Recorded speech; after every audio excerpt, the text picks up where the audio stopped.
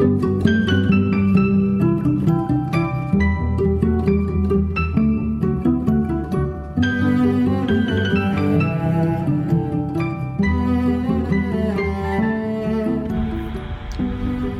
to Human Rights Education Now, a podcast series from Human Rights Educators USA. I'm your host, Bill Fernikes, a member of the National Steering Committee of HRE USA, a collaborative network to learn, teach, organize, advocate, and innovate for human rights education in the United States. This podcast aims to raise awareness about human rights education and invites listeners to engage with the worldwide movement to make human rights education a core focus of educational programs from preschool through higher education and in both non-formal and informal community educational settings. Today's program is a conversation with Sandra Sirota, Assistant Professor in Residence, Human Rights Institute, and Director of the Human Rights Close to Home Dodd Human Rights Impact Project at the University of Connecticut Stores. In this episode, Sandra discusses the origins of her interest in human rights and human rights education, how her work in anthropology and with non-governmental organizations has influenced her human rights education work, the significance of instructing pre-service and veteran educators about human rights education, and the program goals and activities of the Human Rights Close to Home Project, a unique K-12 university partnership.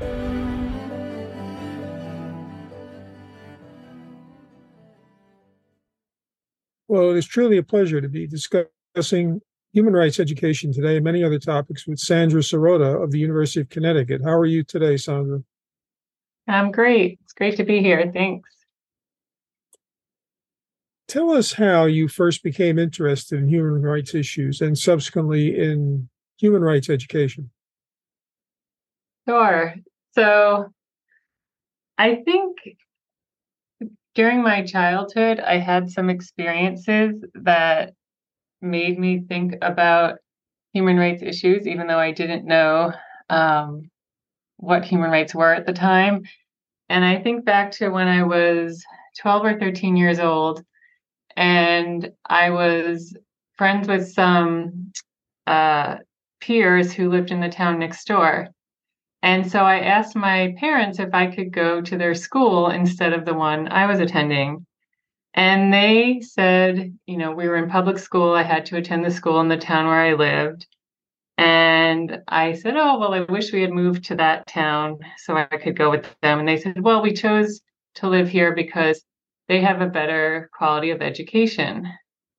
And I was trying to wrap my head around that to understand why different schools would have different qualities of education. And I thought about that a lot as I grew up.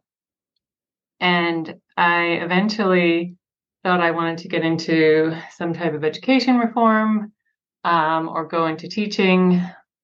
But I think as I continued on, graduated college and got into some different careers, I recognized human rights injustices, in all different places, not just in the education system. And so from that, I eventually went on to get my degree in human rights. And then after I got my master's degree in human rights, I decided to come. I was in Denver. I came back to New York, where I had spent a lot of my life. And I wanted to see how I could make a difference advocating for human rights. So I started volunteering with Human Rights Watch, with Amnesty International, learning about the different organizations and how they worked. And I ended up helping with a project with Human Rights Watch where we went into public schools and we taught high school students about how children were being used as soldiers in different countries. And the children and teachers, of course, were very upset by this, but they wanted us to come back and tell them what they could do, how they could do more, and how they could advocate for change. And so we went back to Human Rights Watch. Joe Becker, the head of the Children's Rights Division, was training us. And we said, we'd like to go back. And she was very supportive. But there was so much demand from the schools to want to know about this type of the different human rights issues. And it wasn't something that Human Rights Watch really did. And so we asked if we could kind of take this model and go off on our own. And a group of us women with Joe Becker's blessing decided to create this organization called Advocacy Lab, which went from just going in to teach about the rights of children to really expanding to be a year-long program where we were teaching about human rights in the first semester and then working with the students to advocate for an issue that they cared about, and they would do a human rights campaign on that issue. So what I thought I was going to get involved in human rights advocacy, I ended up getting involved in human rights education, and I've been here ever since. So you did your undergraduate work in anthropology, correct? I did. And then followed up with the master's degree in international human rights at the University of Denver. Yeah. I'm interested to know whether you thought human rights was something you would actually be able to study in those degrees, particularly in your undergraduate degree, or did you first encounter it in the master's program? Yeah, so I actually did not think I would be able to. I didn't know much about the human rights field when I went to my undergraduate program. I do believe that's when I first got involved with Amnesty International a little bit, but not even, I didn't even have a major role there. But I was part of this program called Connections. And this program during my undergrad, I still think about it to this day.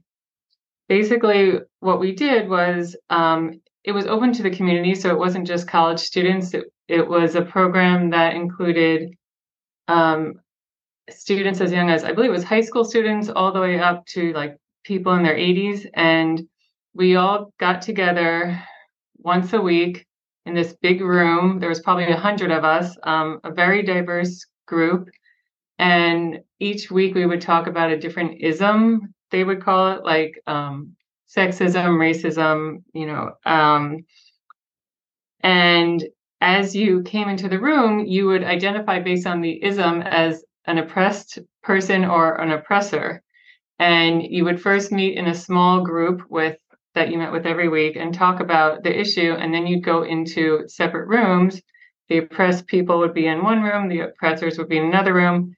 And you talk about your experience from that position. And then you would come back together and we would all be in a room together. And the people who were identified, and it was self-identified, so you would identify as oppressed, you would talk about their experiences, and the people who were oppressors would just listen. And it was meant to be like a gift that you had the opportunity to understand and learn. And at the end, everyone came together, and a couple people from each of the sides would come in the middle and kind of talk out the experience to kind of try to come to some understanding and closure. And I just thought it was such a powerful experience to walk into that room and think about, my identity and which side I was on each week. And it really just stuck with me, everything I learned and everything I got to share.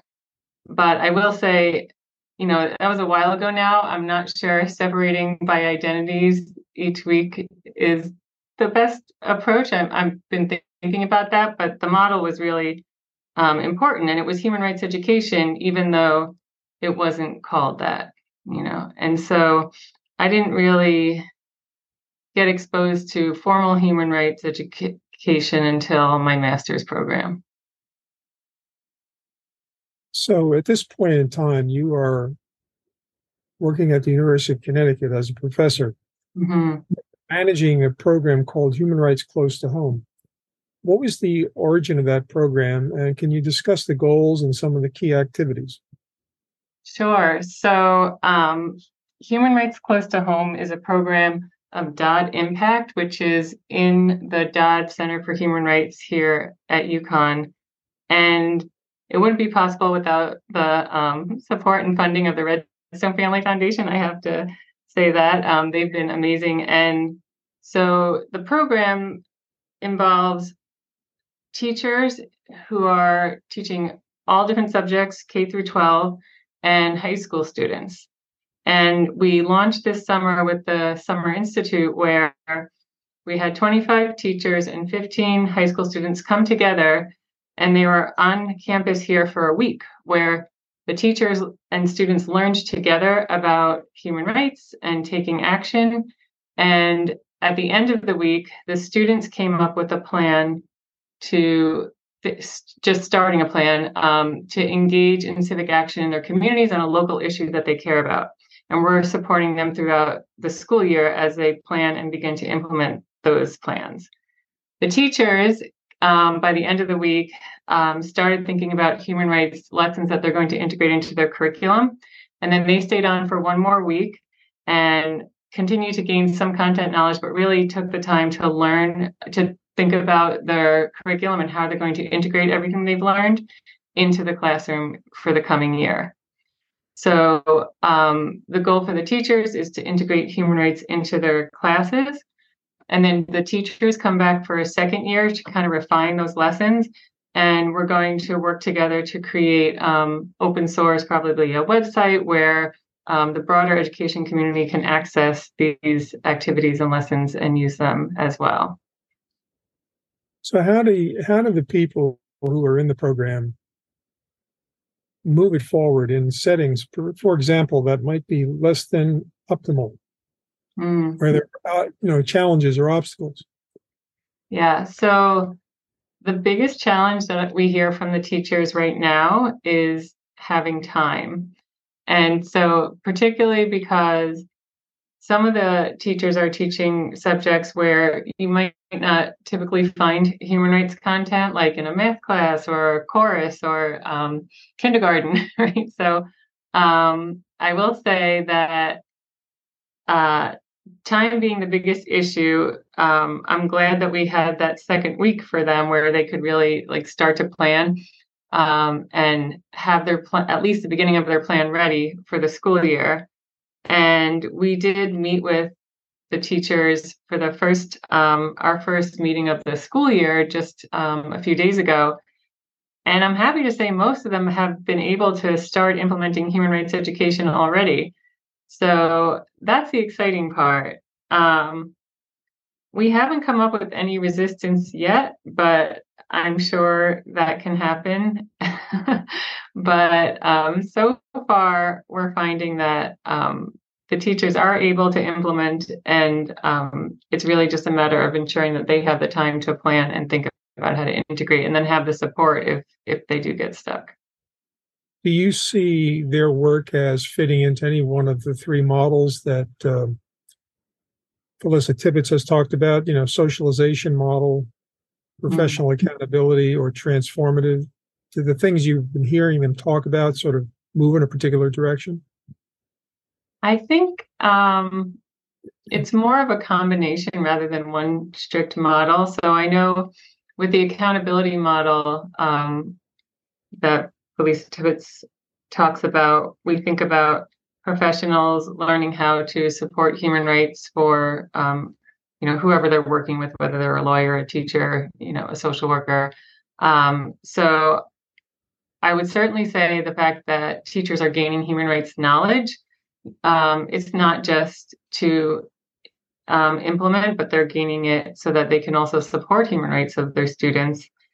Our hope is that this leads to transformation.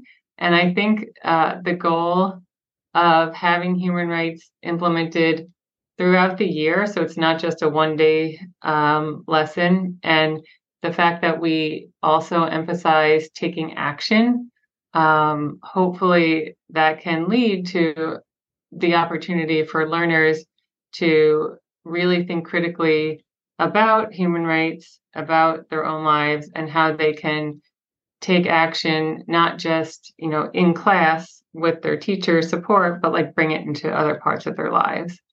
And for the students, for sure, because these are young people. Some of them have taken action for human rights, but for some people, this is really brand new to them. And so they're getting support from UConn students who are mentors and mentoring them throughout the year so that they can really develop a civic action project and carry it out. So they're going to really have the opportunity to go deep into this work. Well, that sounds great. Now, I want to shift gears a little bit so you can talk a little bit about your work that you did in South Africa and for some NGOs. I'm very interested to know how that work might have influenced your current thoughts about human rights education. Yeah.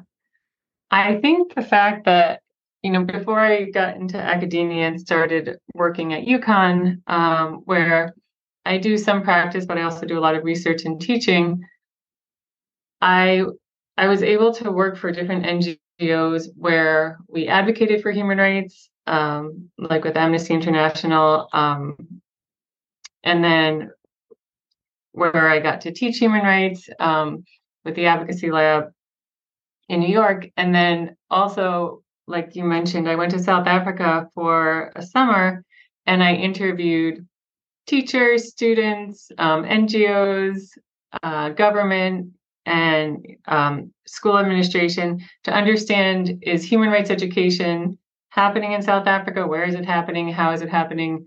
And I did find some evidence of human rights education in schools, not as much as I had hoped. I thought it was a little bit more robust there, but and that might be changing now because I know they have some new curriculum coming out. But I also found NGOs in South Africa that were doing human rights and social justice work with young people that was very similar to some of the organizations I knew of in New York, and even when I came to Connecticut, an organization here. So I always think about the different ways that human rights education and human rights work with young people is happening in these different settings. And that really influences my work and also how I do research. Like I just finished a project with an organization here in Connecticut called Hearing Youth Voices. And it's this amazing organization that actually was started because government had come into New London. I can't remember exactly who it was, but they came in to do a study on education, but they didn't speak to any of the young people. And so a group of young people got together and said, we're going to do our own study. So they did research and then they looked at what students felt they needed. And then they started this organization, Hearing Youth Voices, out of that. And so I worked with two of the young people who were activists with the organization, but also students at the University of Connecticut. And so we did research together to understand how this group of young people who are actually, it's a Black and brown youth-led social justice organization that works to end systemic racism in education.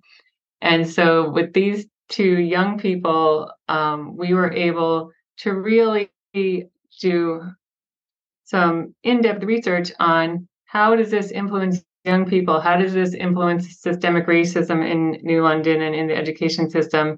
And how do the young people, feel about being part of this movement, this organization? Does it, have any effect on them?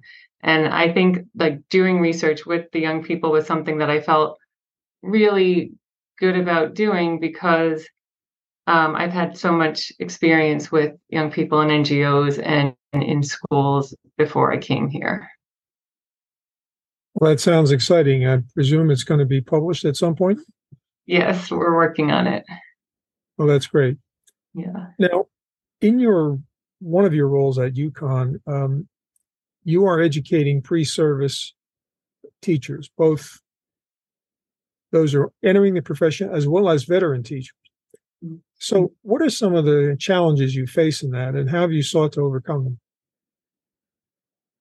Well, I think the challenge is that human rights education is not required, right?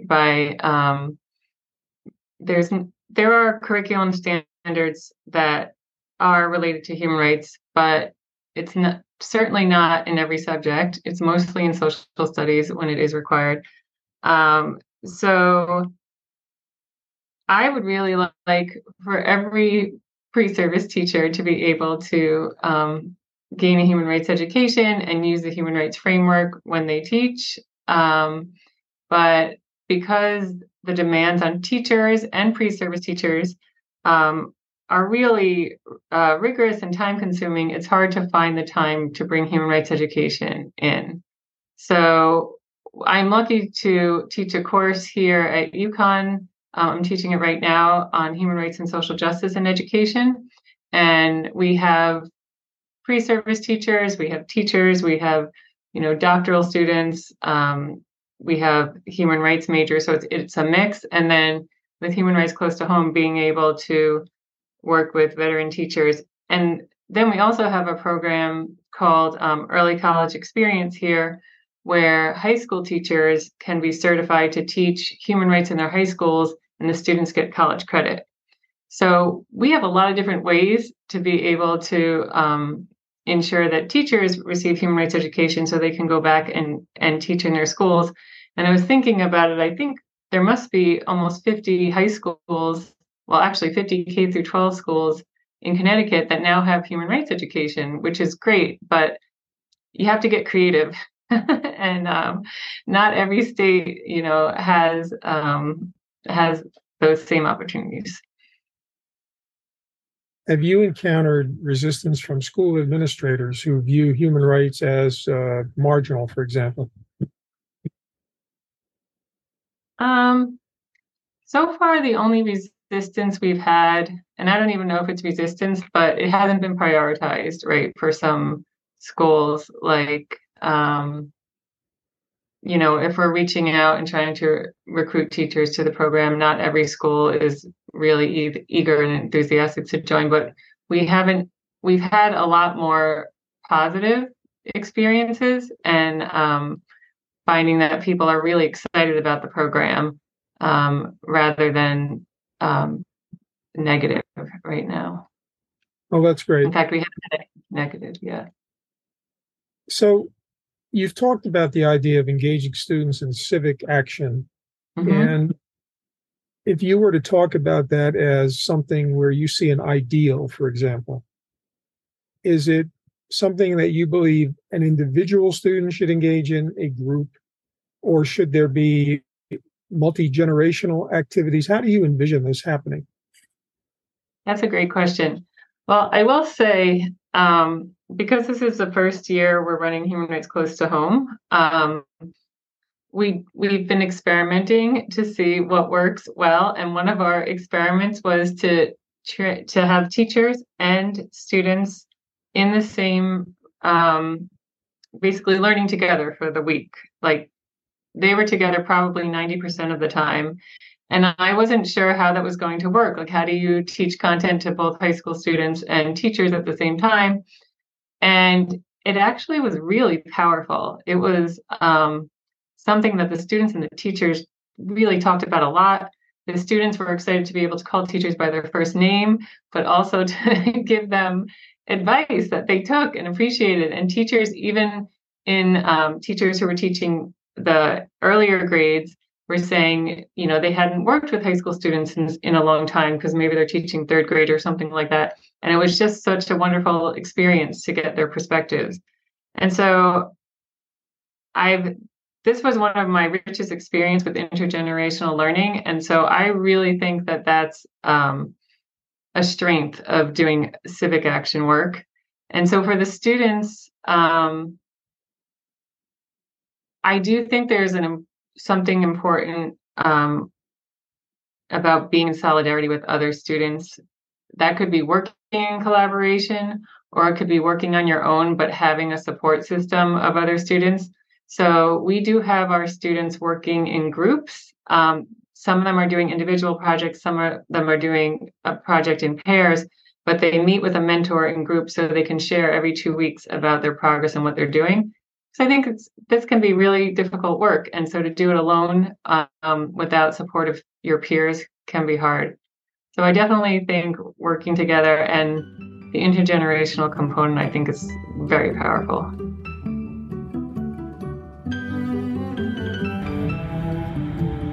Thanks for listening to Human Rights Education Now.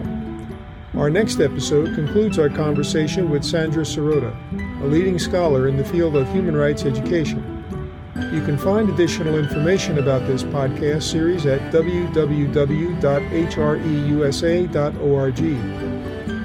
Each episode is available on the HRE USA podcast page, Spotify, Apple Podcasts, Google Podcasts, Player FM, Pocket Cast, and Deezer. They will soon be available on YouTube and SoundCloud. You can also download each episode as an MP3 file. If you have questions or comments about this podcast, send them to Christy at hreusa.org. That's KRISTI at hreusa.org. Our podcast team includes host and producer Bill Fernikes, executive producer Christy Verdelius-Palmer, editor Elizabeth Schwab, sound designer and project manager Sabrina Sanchez, communications and public outreach coordinator Jessica Terbruggen, and production coordinator Jasmine Chizu-Goto. The Human Rights Education Now logo was designed by Kim Berering. Human Rights Education Now is a production of Human Rights Educators USA, a project of the Center for Transformative Action in Ithaca, New York.